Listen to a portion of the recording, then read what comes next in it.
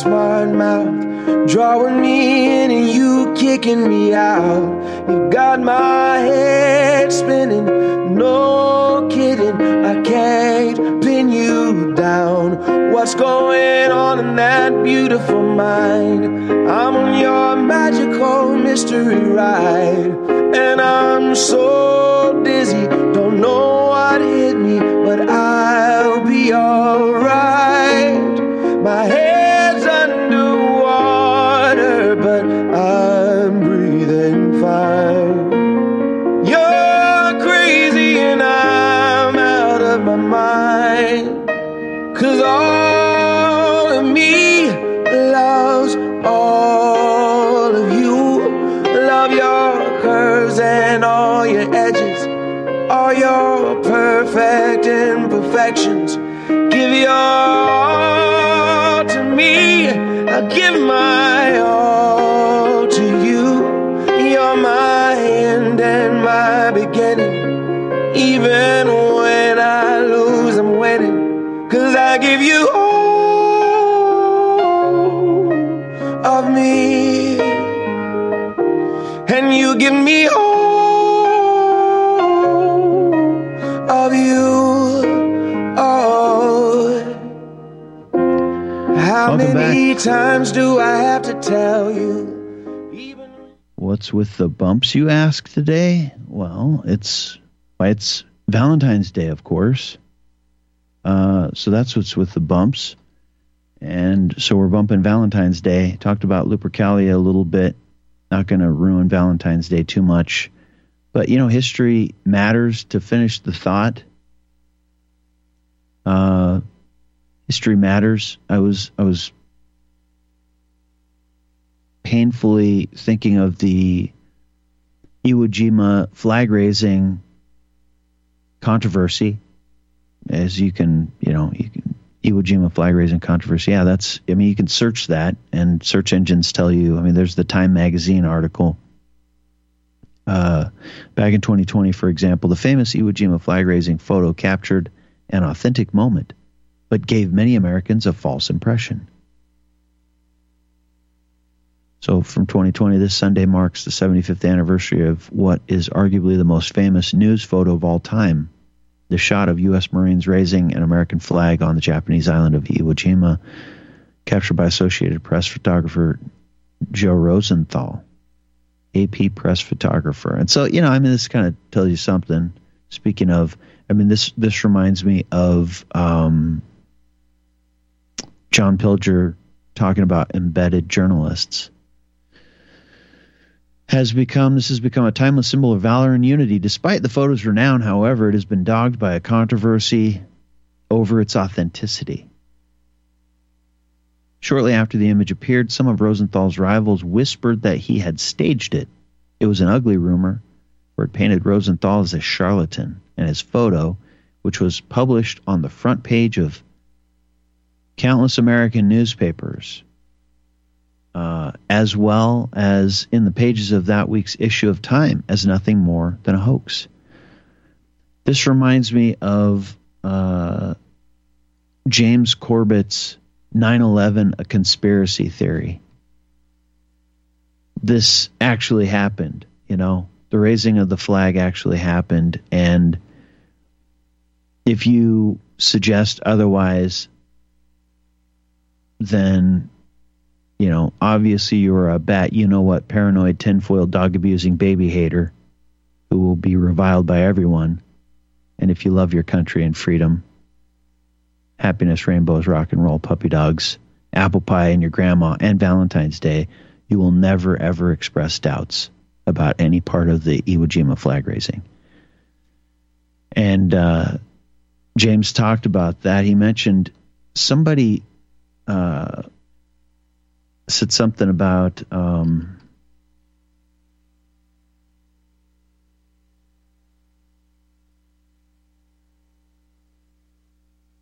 9/11. What did the person say? Somebody asked something about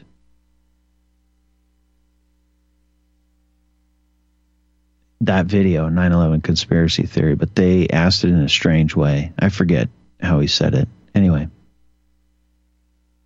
But, the Jessica Lynch story is obviously in there. This is the story of 9/11, brought to you by the media that told you the hard truths about JFK, incubator babies, and mobile production facilities, and the rescue of Jessica Lynch.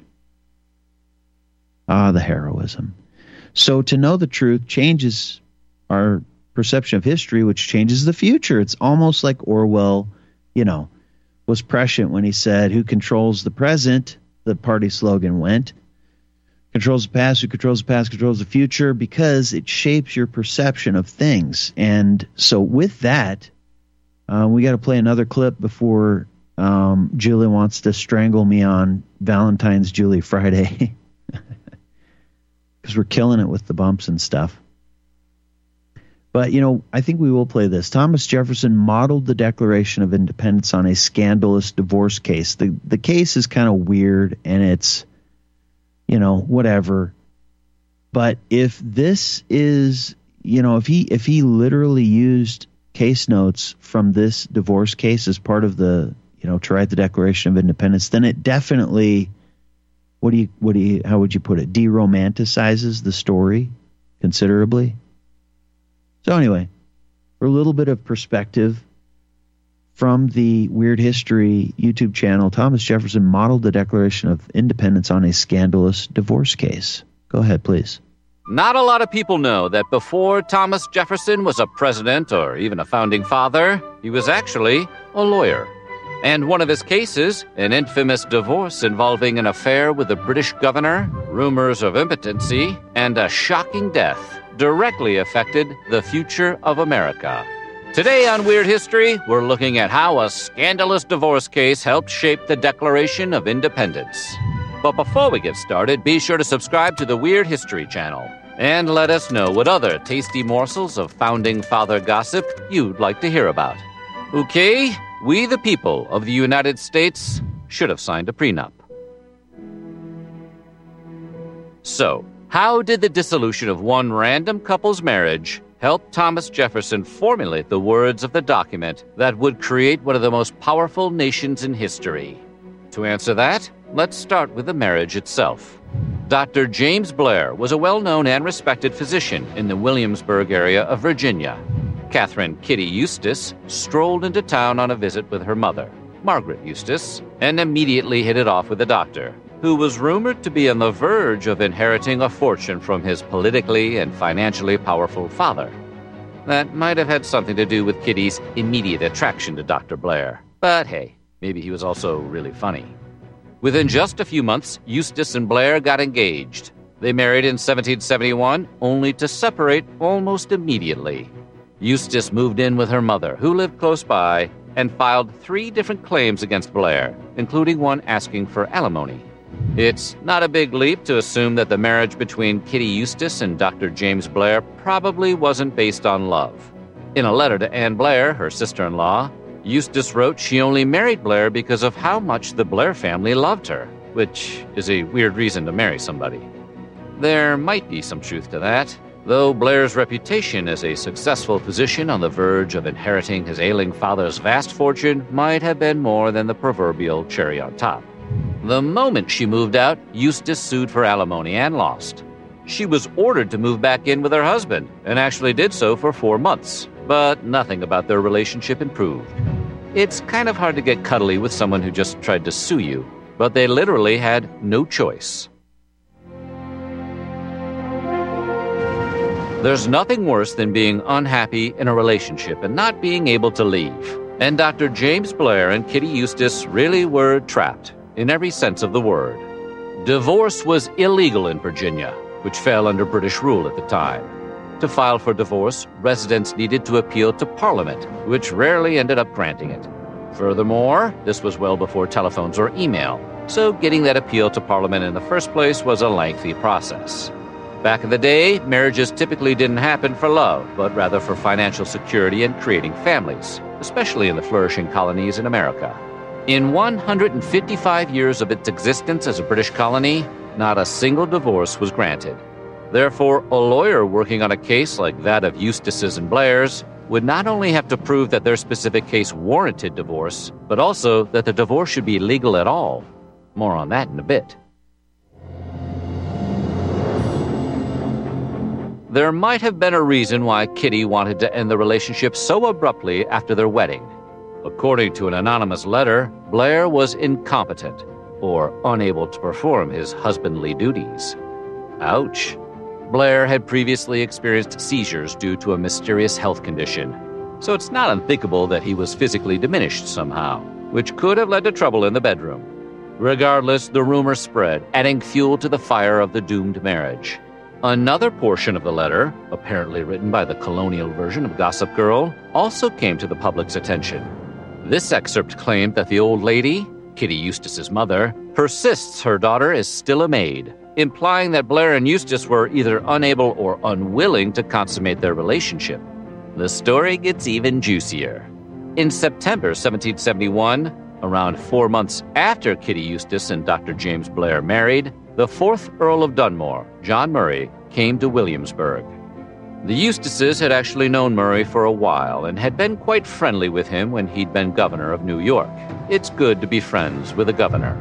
Eustace began spending time with Murray, even bringing him gifts. This was all done while she was still married to Dr. Blair and publicly feuding with him. This stirred up quite the scandal. Rumors spread that Eustace was having an affair with the governor, to the point where Blair even confronted Murray himself. But Murray threatened to remove Blair's brother from his position on the governor's council, and the doctor dropped the accusations. Kinda sounds like an episode of Jerry Springer. Someone should throw a chair. So, what does any of this have to do with Thomas Jefferson or the Declaration? Glad you asked, because here's where Jefferson enters the story. In November of 1772, Thomas Jefferson wasn't yet a founding father of America. He was one of the most prominent lawyers in Virginia, whom Dr. James Blair hired to represent him in court. Because no precedent for divorce existed in the colonies, the case was not only about advocating for the end of a single marriage, but for the cause of divorce as a whole, which is what made this case so special. Here's a quick law history lesson. In the 18th century, a law called Partus Sequitur Ventrum stated that whatever a person's mother was classified as, the child was also. For example, in the 1770 case of Samuel Howell, that law meant that he was an indentured servant. Howell's white grandmother was punished for having a black child out of wedlock by being ordered into indentured servitude. Her child, Howell's mother, remained a servant until she turned 31, but gave birth to Howell before then. Because of Partus Sequitur Ventrum, Howell, too, had to be a servant. It's kind of a bad law. Thomas Jefferson represented Howell, and his defense was built around the argument that all men are born free, years before the Declaration of Independence was written. Still, the judge ruled against Howell, who later escaped servitude thanks to a gift of money from Jefferson himself. Now, that's a great lawyer. For these radical views, Jefferson appeared to be the right man to advocate for the radical act of divorce, which is why Blair sought him out. In a lot of ways, Thomas Jefferson was a counterculture figure in those days. Sort of like a colonial hippie, like a guy in a powdered wig running a pirate radio station.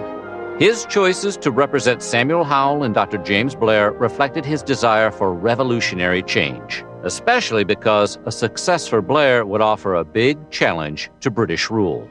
Divorce laws in colonial Virginia were dictated by the laws of the British Empire, so fighting them was a fight for America's independence.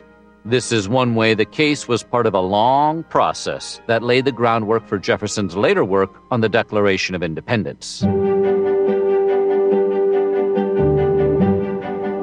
In December of 1772, this historical soap opera experienced another shocking twist. Dr. James Blair died. This was bad news for Thomas Jefferson, because you can't have a groundbreaking divorce case if there's no husband to divorce.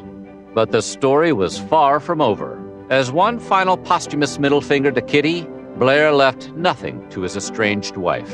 His property stayed in limbo, and his wife was granted none of his resources. Kitty Eustace sued, but was denied access to the doctor's assets anyway.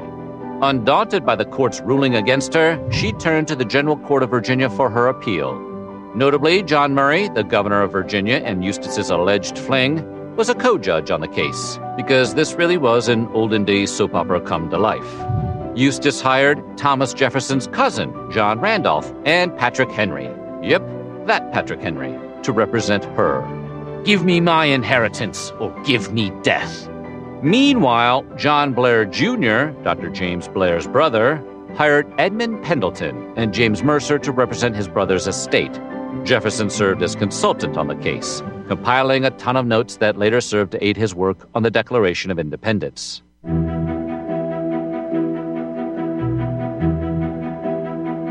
With Dr. James Blair dead, the focus of the case shifted from divorce to inheritance, and whether Kitty Eustace's spousal claim to Blair's properties was legitimate. So what does that mean? Basically, the conversation had shifted to whether the relationship had been consummated, because the law was weirdly obsessed with that at the time, and whether infidelity had occurred on Eustace's end. That meant the court grew intensely interested in Eustace's sex life. And as a reminder, the man she was rumored to have had an affair with was co-judge on the case. Yeah, it was messy. If the marriage had been consummated, Eustace was entitled to the estate in accordance with Virginia law. The court case then became about whether or not the couple had had sex. Eustace's side argued that she had, and that even if they hadn't, that it was Blair's fault because he was impotent. Bit of a weird defense. It essentially boils down to, they definitely had sex, unless they didn't. Meanwhile, the lawyers representing Blair's estate argued consummation had not occurred. The argument wasn't made public for decency reasons, according to Thomas Jefferson's notes, but the court ruled in Eustace's favor. So if Kitty Eustace really did marry Dr. James Blair for his money, she got her wish. After she won the case and she and her mother gained control of all his properties and assets, they promptly auctioned them off. Eustace remarried in 1777, but turned up alone in Williamsburg in 1787 and passed away 1 year later.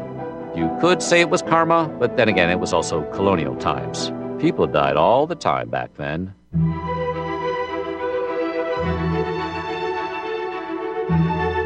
How does all this tie into the Declaration of Independence? The cases of both Samuel Howell and Dr. James Blair concerned personal liberty in which the governed had no say regarding the laws to which they were subject, laws Thomas Jefferson attempted to overturn using the concept of natural right. If he could argue the dissolution of indentured servitude using Enlightenment concepts of self-determination, Jefferson felt he could use the same argument to support the dissolution of an unhappy marriage. Basically, Jefferson proposed that a relationship, be it a romantic or political one, could be dissolved if one side felt and successfully argued that the relationship was no longer beneficial in a material way. That, according to Jefferson, is what true freedom was. And he incorporated these ideas from his case notes when he drafted the Declaration of Independence a few years later. Defending Blair was as much about the case as it was about the future of America. Giving the British authority over divorce in the colonies meant that colonists were not free to govern themselves. They were reliant on the laws of others. The Declaration of Independence claimed freedom from the British, casting off that system, including the British prohibition of divorce. But the newly formed states had their own rules about divorce. The first no-fault divorce laws, meaning divorces that didn't require some proof of wrongdoing on behalf of one or both spouses, weren't passed until 1970.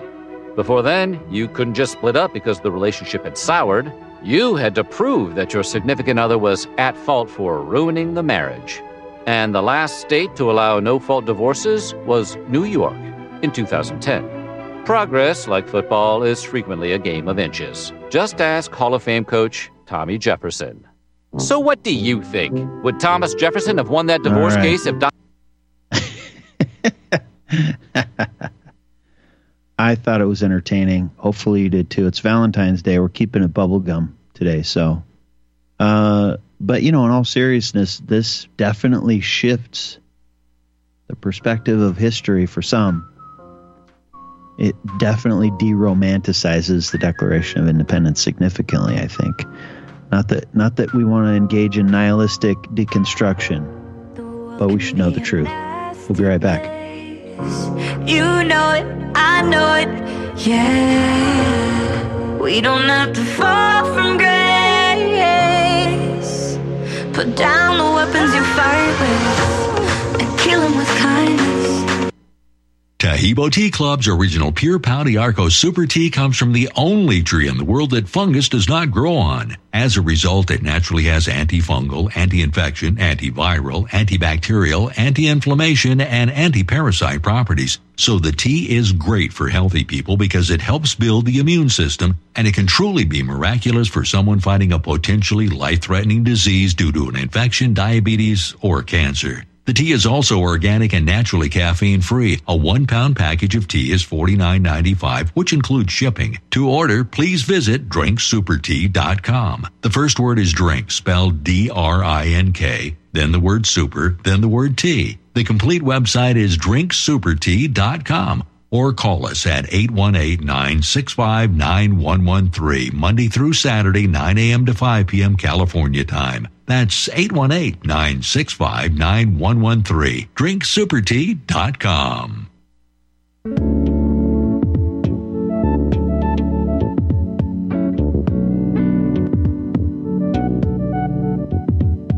Do you truly want to stay out of the system? Are you prepared to buy into the biggest scam since the Iraqi dinar? If not, then put your money where it belongs, in your possession, not in the hands of an international MLM cartel. At Kettle Moraine Limited, we will provide you with the finest Swiss minted detachable gram sheets of pure 24-karat gold for hundreds of dollars less than the so-called privately issued credit cards with elusive gold backing. Gold backing?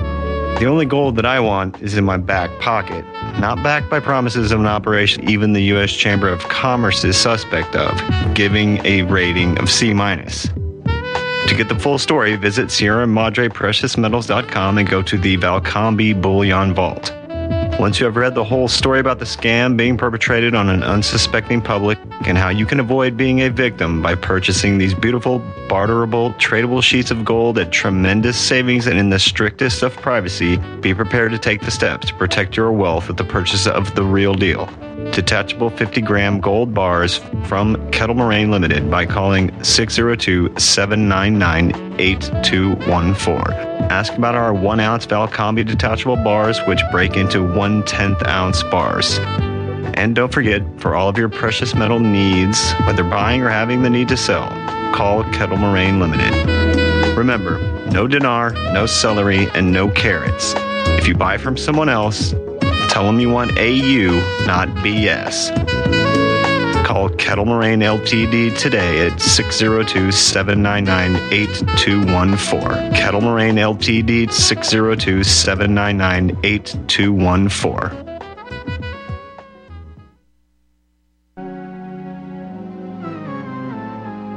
I want the truth! You can't! Love, there's so many things I've got to tell you, but I'm afraid I don't know how. 'Cause there's a possibility that you look at me differently, love. Ever since the first moment I spoke your name, from then on I knew that by you being in my life, things were destined to change. 'Cause love, so many people use your name in vain. Love, those who have faith in you sometimes go astray. It's weird, I know. Happy Valentine's Day. Happy Lupercalia. I can't help myself. Speaking of Jefferson and David Barton, bouncing all over, I know.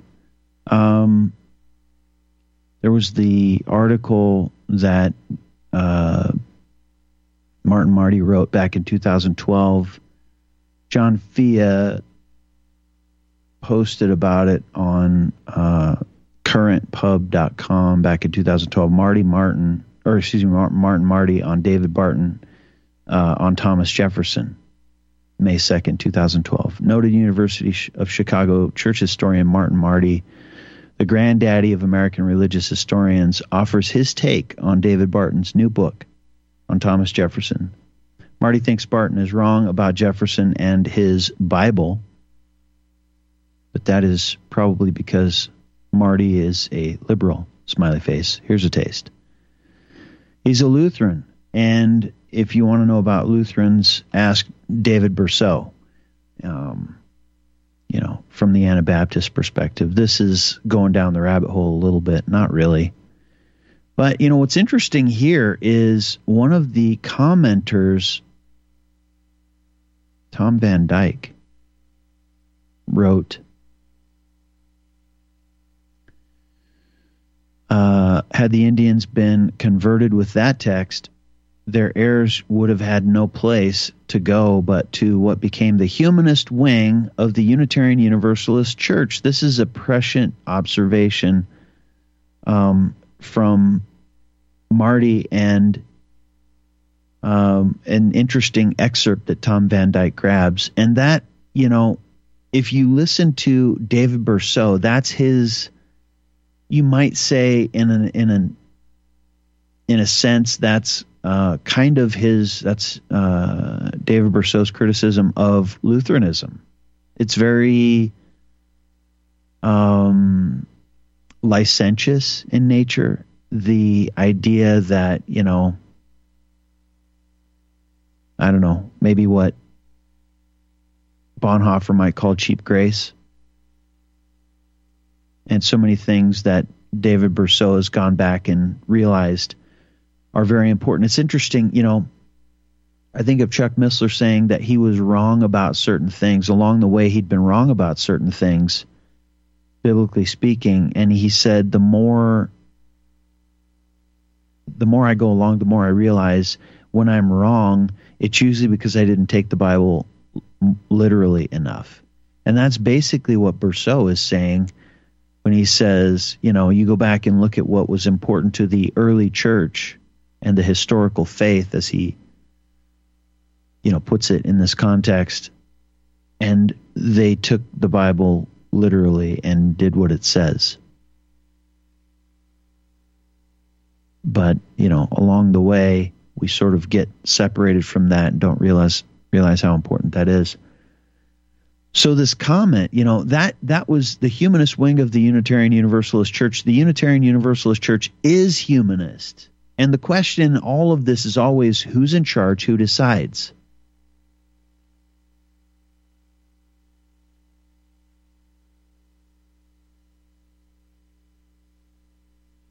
Which is why I posed the question the other day, I think to start the week. Monday, I think it was. I think I talked about that on Monday with Mitzi. If you research our American Revolutionary founding, from a Christian perspective, let's say, really from any perspective, but to get to the bottom of these things, let's be,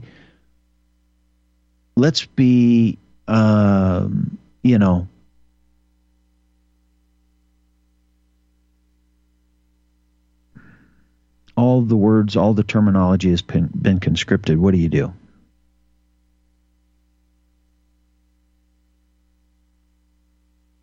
Let's be honest.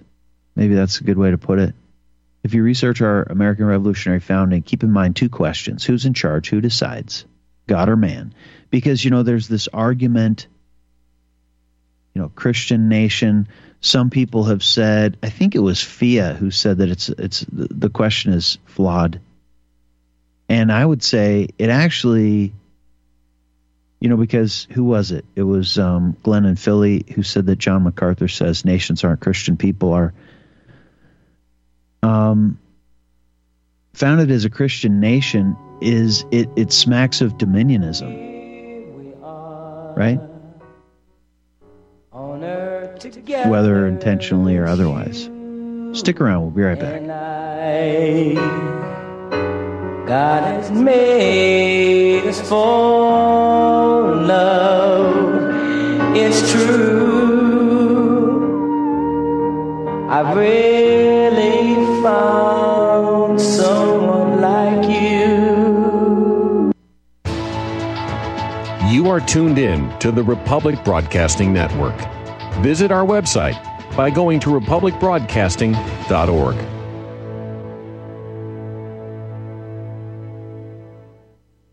Hello, hello, hello from beautiful Colorado. My name is Samuel Jung Kei, and I am currently the lead Shilajit hunter and master herbalist for Colorado Shilajit Company. In this video series, I will be discussing what we believe is the greatest of all adaptogenic superfoods and the single greatest natural healing remedy gifted to us by Mother Earth. I think you too will become as excited by this incredible substance called Shilajit as we were and are after our discovery of this amazing gift right here in beautiful, colorful Colorado. You may already know Shilajit by other names: Shilajit, Momio, Momi, Mami, Mineral Pitch, Asphaltum, and others. Shilajit literally translates to destroyer of weakness and conqueror of mountains. Shilajit has been in use for thousands of years and is considered as the highest valued cure-all of any earthly substance. Look for the gold mountain and medical symbol logo in banners on republicbroadcasting.org to watch the full video and see more information. Use code GORBN when ordering. That's GORBN. My name is John. I'm the founder of Blackout Coffee, and I started Blackout because I really love coffee. I've always loved coffee, and after traveling so much to Europe, South America, and trying so many different coffees that were so good, and every time I came back to the U.S., I was so disappointed with the coffee, so I figured that I had to do something about it. The biggest difference is on the beans and the roasting process, how we roast it, and how fresh it is. The fresher the roast, the better the quality. Here I have all of the coffee. It's roasted within 1 to 2 days prior to being shipped. So it literally gets to consumer's house within 3 to 5 days after being roasted. If you like coffee, you have to try ours. It's fresh roasted. It's one of the best beans that we can get, and you will definitely see the difference. Visit blackoutcoffee.com and use the coupon code REPUB10. That's REPUB10.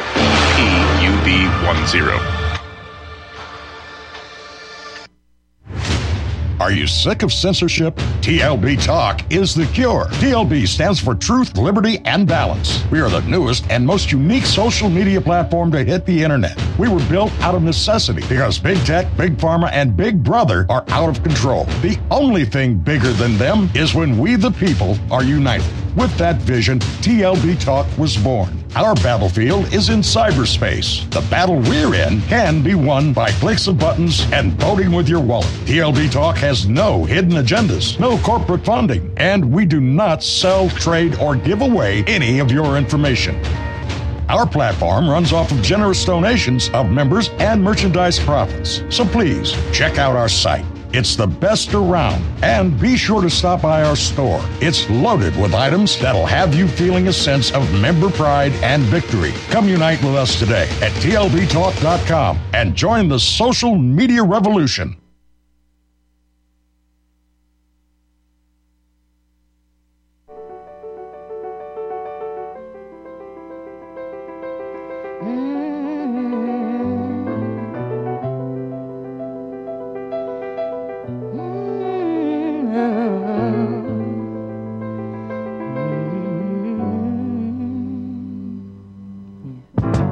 Some people live for the fortune. Some people live just for the fame. Some people live for the power, yeah. Some people live just to play the game. Some people think that the physical things define what's within, and I've been there before, but that life's a bore, so full of the superficial. And some people want it all, but I don't want nothing at all. If it ain't you, baby, if I ain't got it, you, baby. Some people want diamond rings, some just want everything, but everything means nothing if I ain't got you, yeah. Some people search for a fountain. Welcome back. Promises for it. That's kind of fun. She's super talented. It's Valentine's Day, so we're bumping Valentine's Day. Happy Valentine's Day. Happy Lupercalia. it's weird. It's a strange mix of music and subject matter, but it is what it is. So happy Valentine's Day. To finish the thought in a moment, first, one of the best, and we should play this, I mentioned it earlier, when it comes to our American Revolutionary founding and, Christian nation, not Christian nation, what was the, faith and ideological leaning of the movers and shakers?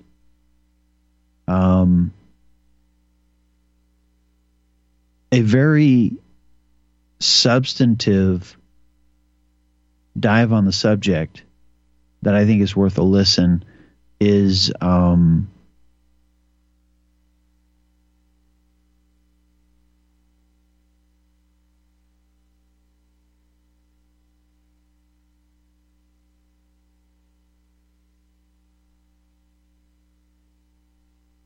gosh.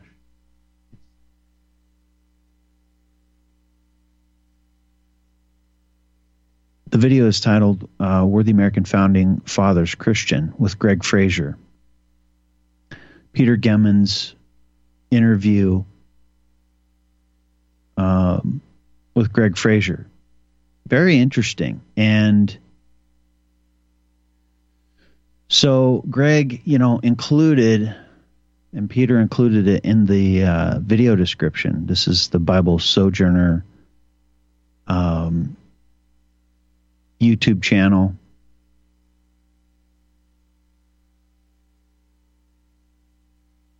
So in the notes, or in the description, it reads, Dr. Fraser has also provided a handout entitled Why is a Christian America View Dangerous? It can be found here as a PDF file. And he goes through some reasons that are thought-provoking, I think. Maybe I should just go through that. But it's very interesting. So, what's Greg Fraser's background on the subject matter? He got interested, like so many people, kind of like what I'm doing right now, going back over the ground that guys like Fraser and Berceau and Martin Marty and John Fia and, many others have gone over already. Interesting, what's really going on here? I mean, I feel like something is amiss. Come on. Looking at these guys, you have to, what does Fraser call it? He calls it, I forget. And religious language, how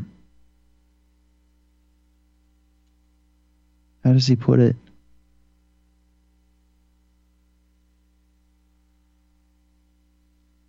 I don't know. We could throw in some excerpts. Maybe we'll do that going forward into the week. But he talks about, there's a particular term that he uses anyway, and he coined the term theistic rationalism, which is interesting.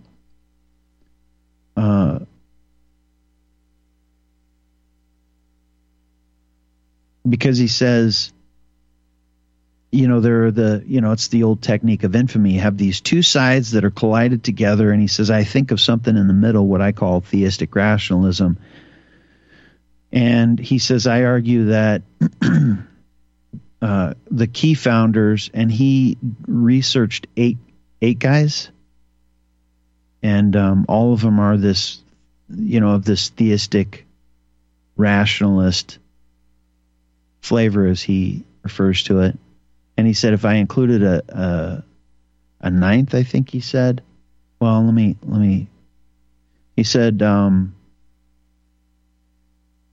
he argues that the key founders,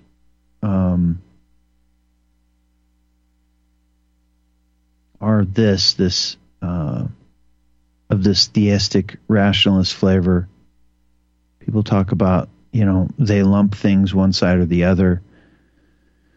And maybe we should just play a clip. I should let him speak in his own words real fast. maybe a short clip. Let's see if I can. Yeah. I'm going to get in more trouble. It's Julie Friday, so you know.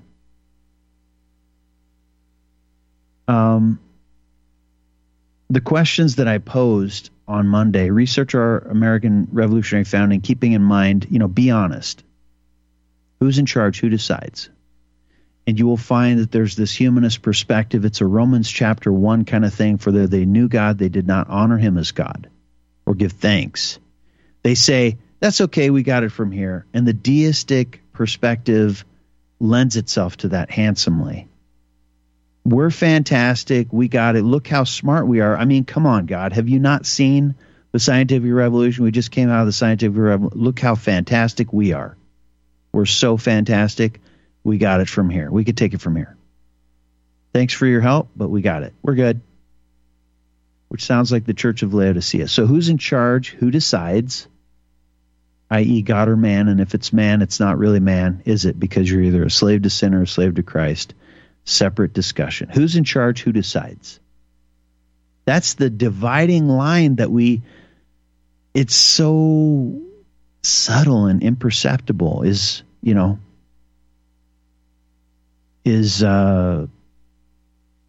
Raphael Warnock right? Is the early church socialist? Absolutely not. But who can say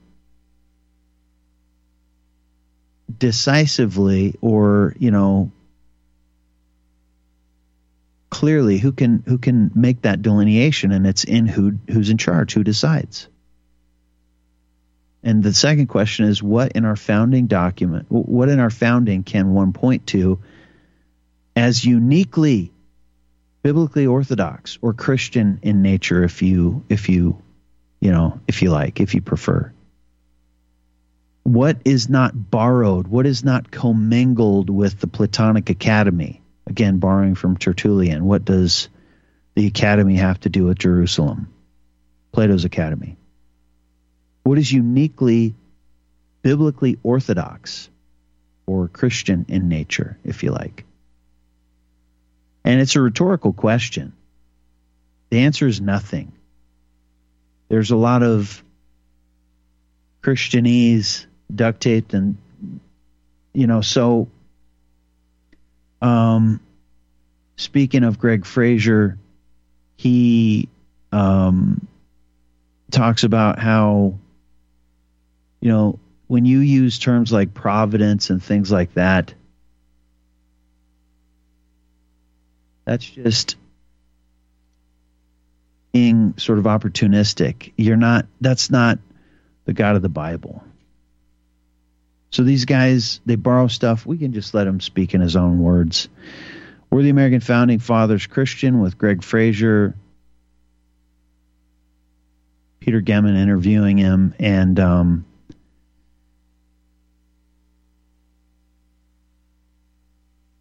the 7:27 mark or something like that. Can we play that, please? By chance.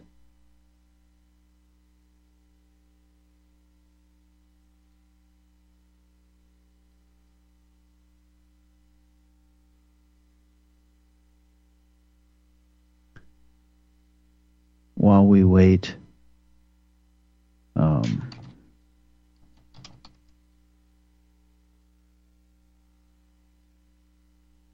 the way that Fraser puts it, the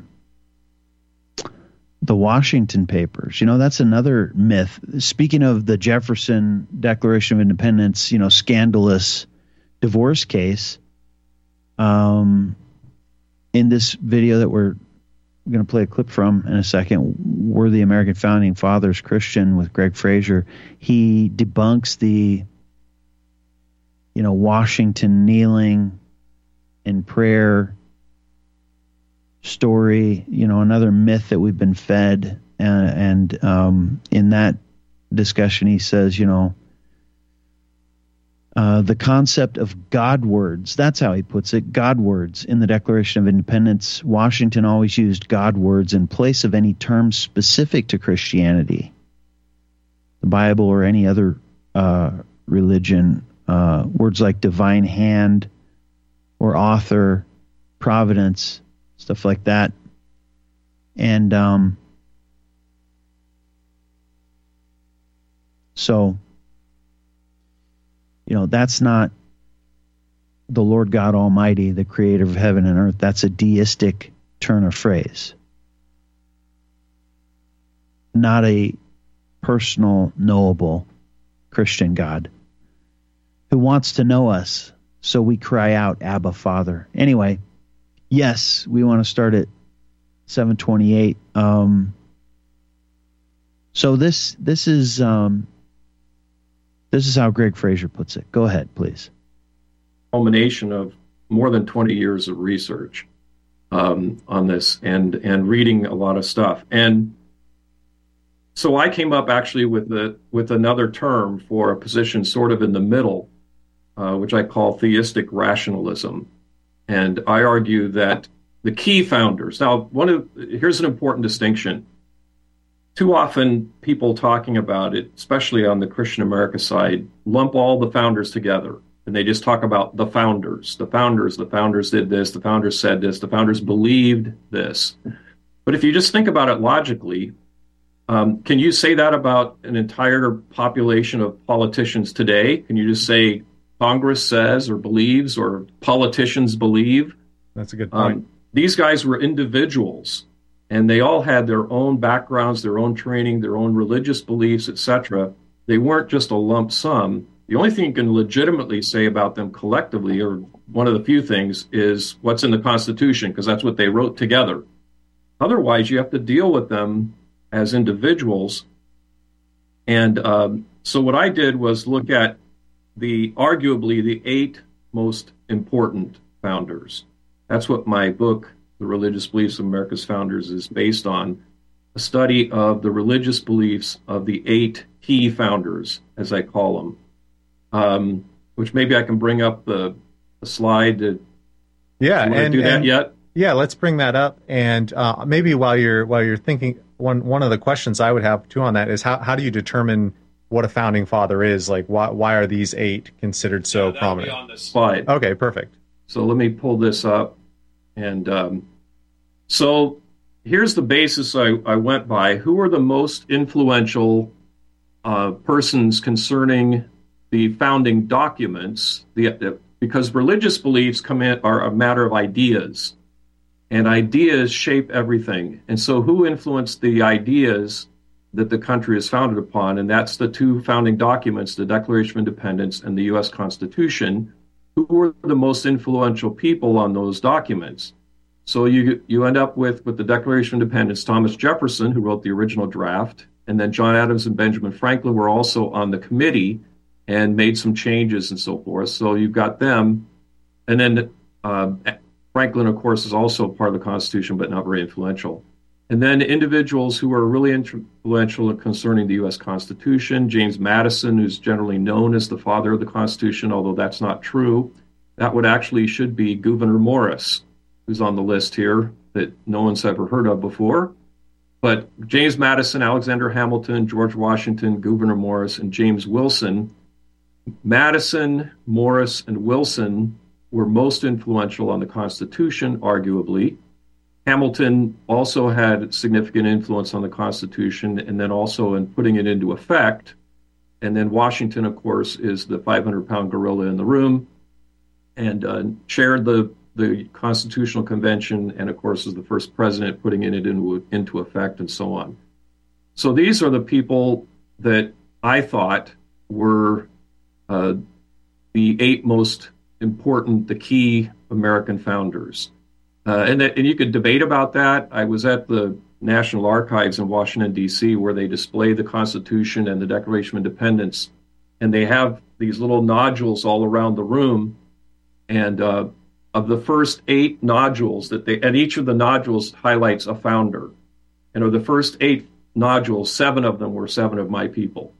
So, and I didn't just pick this randomly either. I looked at what various historians say and so on and so forth. So anyway, these are the people that I think were arguably most influential in terms of ideas, and that's where religion matters.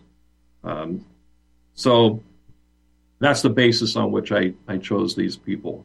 That makes sense. Yeah, and so I guess I know you said you kind of think that people on the right and on the left are both wrong, and so you've kind of created a middle ground. So you want to kind of, well, first of all, I guess why is it? It seems like this argument is so heated a lot of times, and so why do you think?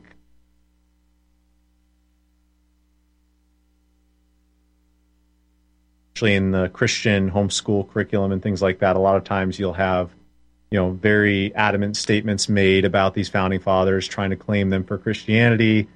And then on the other side, same thing. Why is it such a big debate? And then I guess maybe could you walk us through some evidence on how we should think through it and how we can even evaluate these individuals?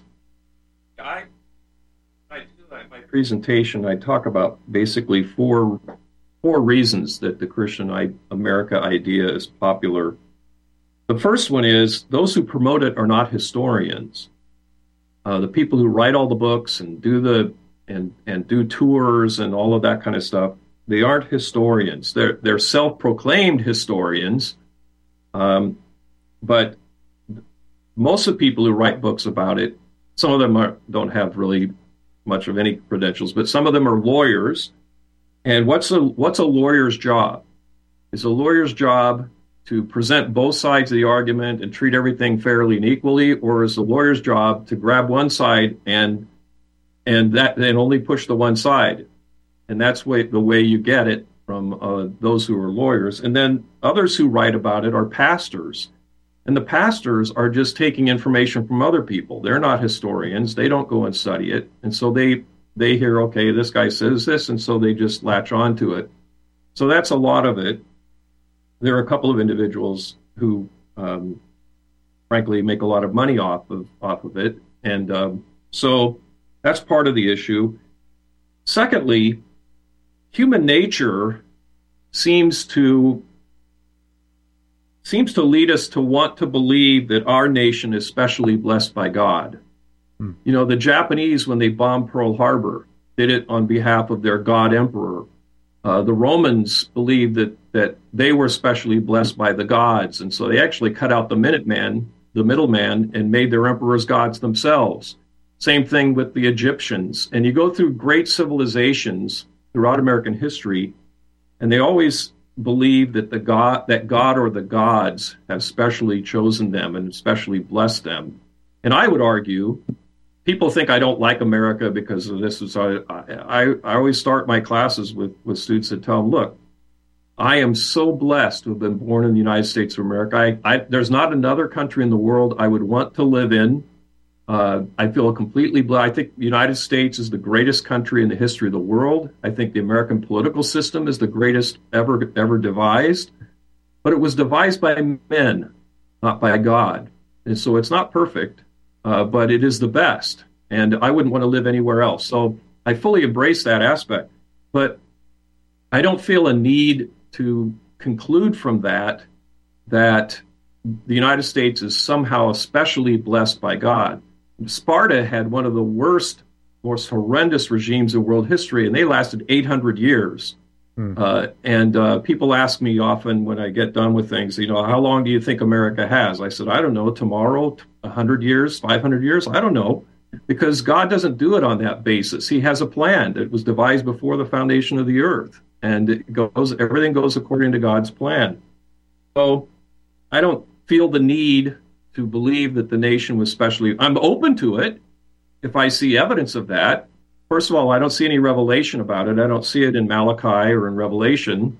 I don't see any revelation about it, but I'm open to the evidence, and I was when I did my research. That's probably. Well, so that's the second reason. A third reason. Yeah. There are a couple more reasons, obviously, as 4 reasons. Anyway, we're running out of time. You could watch the whole thing. And by the way, it's interesting. He mentions the 8 key founders that he research for the Declaration of Independence, it's Jefferson, Adams, and Franklin. And for the Constitution, it was James Madison, Alexander Hamilton, George Washington, Gouverneur Morris, which, like he said, most have never heard of, James Wilson. Also, probably a guy most have never heard of or don't remember from history class. And it's interesting the story that he tells about Hamilton at the end of this interview.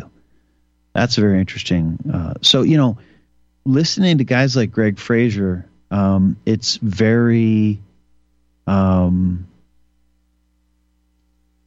informative. It fleshes the discussion out that ends up being a, you know, without this kind of fleshing out and substantive sort of background, it ends up being a sort of caricaturization of history. And, you know, no particular offense, but I think that's what David Barton is engaging in. It's, you know, there's an agenda. And I like the way that Greg Fraser puts it. You know, I tried to set my presuppositions and superstitions of things aside and just see what this history is telling me. I'm open to the possibility that I'm wrong, but, you know, I find no evidence to the contrary is what he's saying. So, you know, like I said, you'll indefinitely bump into David Barton. John Fia is interesting, you know. And as far as the historians go, you know, Marty, Greg Fraser, David Berceau, and then the other guys, you know, that I mentioned that Fia mentioned, Throckmorton and Coulter, obviously, who are not historians, but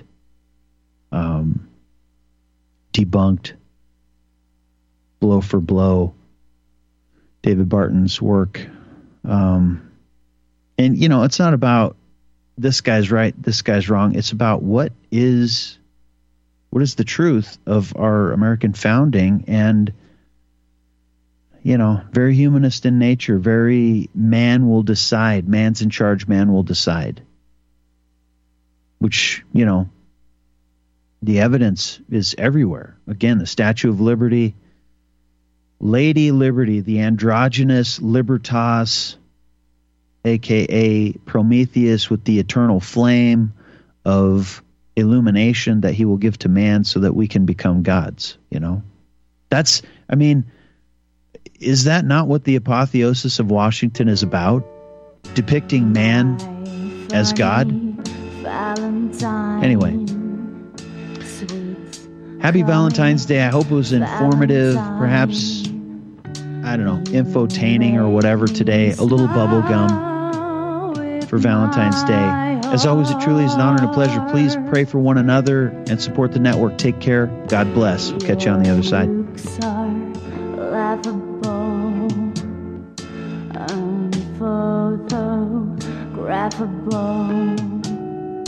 Yet you're my favorite work of art.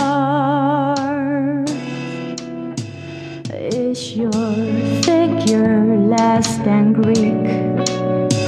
Is your mouth a little weak when you open it to speak? Health Simple with Colorado Shilajit. Fact bit number 3. Shilajit is the supreme yoga vaha. Within Ayurveda, Shilajit is the singular substance that towers above all other herbs, herbal minerals, and earth-made adaptogens. Yoga vaha refers to substances that have the ability to synergistically make better and carry other substances to its prescribed destination. In the case of Shilajit, most any herb, food, or mineral is amplified with ionic potential, superimposing superior efficacy with increased cellular energy and absorption rates. One of the best applications for Shilajit is to add a drop or two into your favorite herbal tincture and foodstuff. Simply put, Shilajit makes other substances more effective. Look for the gold mountain and medical symbol logo in banners on republicbroadcasting.org to watch the full video and see more information. Use code GORBN when ordering. That's GORBN. You're listening to the Republic Broadcasting Network. Because you can handle the truth.